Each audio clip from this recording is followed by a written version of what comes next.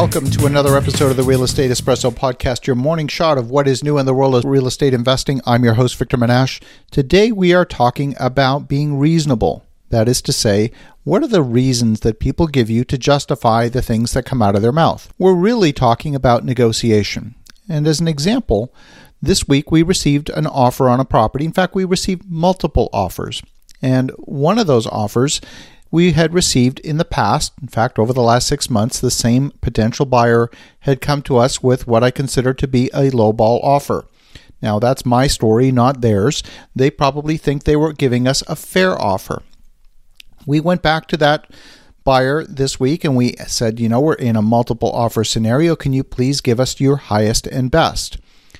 And they came back and said, well, since our last offer, interest rates have gone up, so therefore we're going to have to lower our offer by $50,000, as if to imply because the cost of ownership was higher, the value of the property had gone down. And they used that to justify their lower offer. How often do we encounter situations where people give us reasons for whatever it is that they're saying? Oh, things are on sale this week. Why? Because it's Black Friday, or it's President's Day, or it's Boxing Week. Well, says who? Why would that affect the price? It doesn't make any sense. If you really sit back and think about it, these reasons are completely arbitrary. They're made up. They're made out of thin air. It's not like the cost of that product to the supplier went down because it was Boxing Day or because it was Black Friday. It cost them exactly the same. They made an arbitrary decision, and we as consumers often buy it hook, line, and sinker, and we accept those reasons. So I want you to think about this. When someone gives you a reason, ask yourself a very simple question. Says who? If it's an underlying law of nature that's going to be violated, then fine, maybe that reason is valid. But if the reason is arbitrary, maybe, just maybe, the reason is something that the other party is using to gain negotiating leverage over you, and nothing more.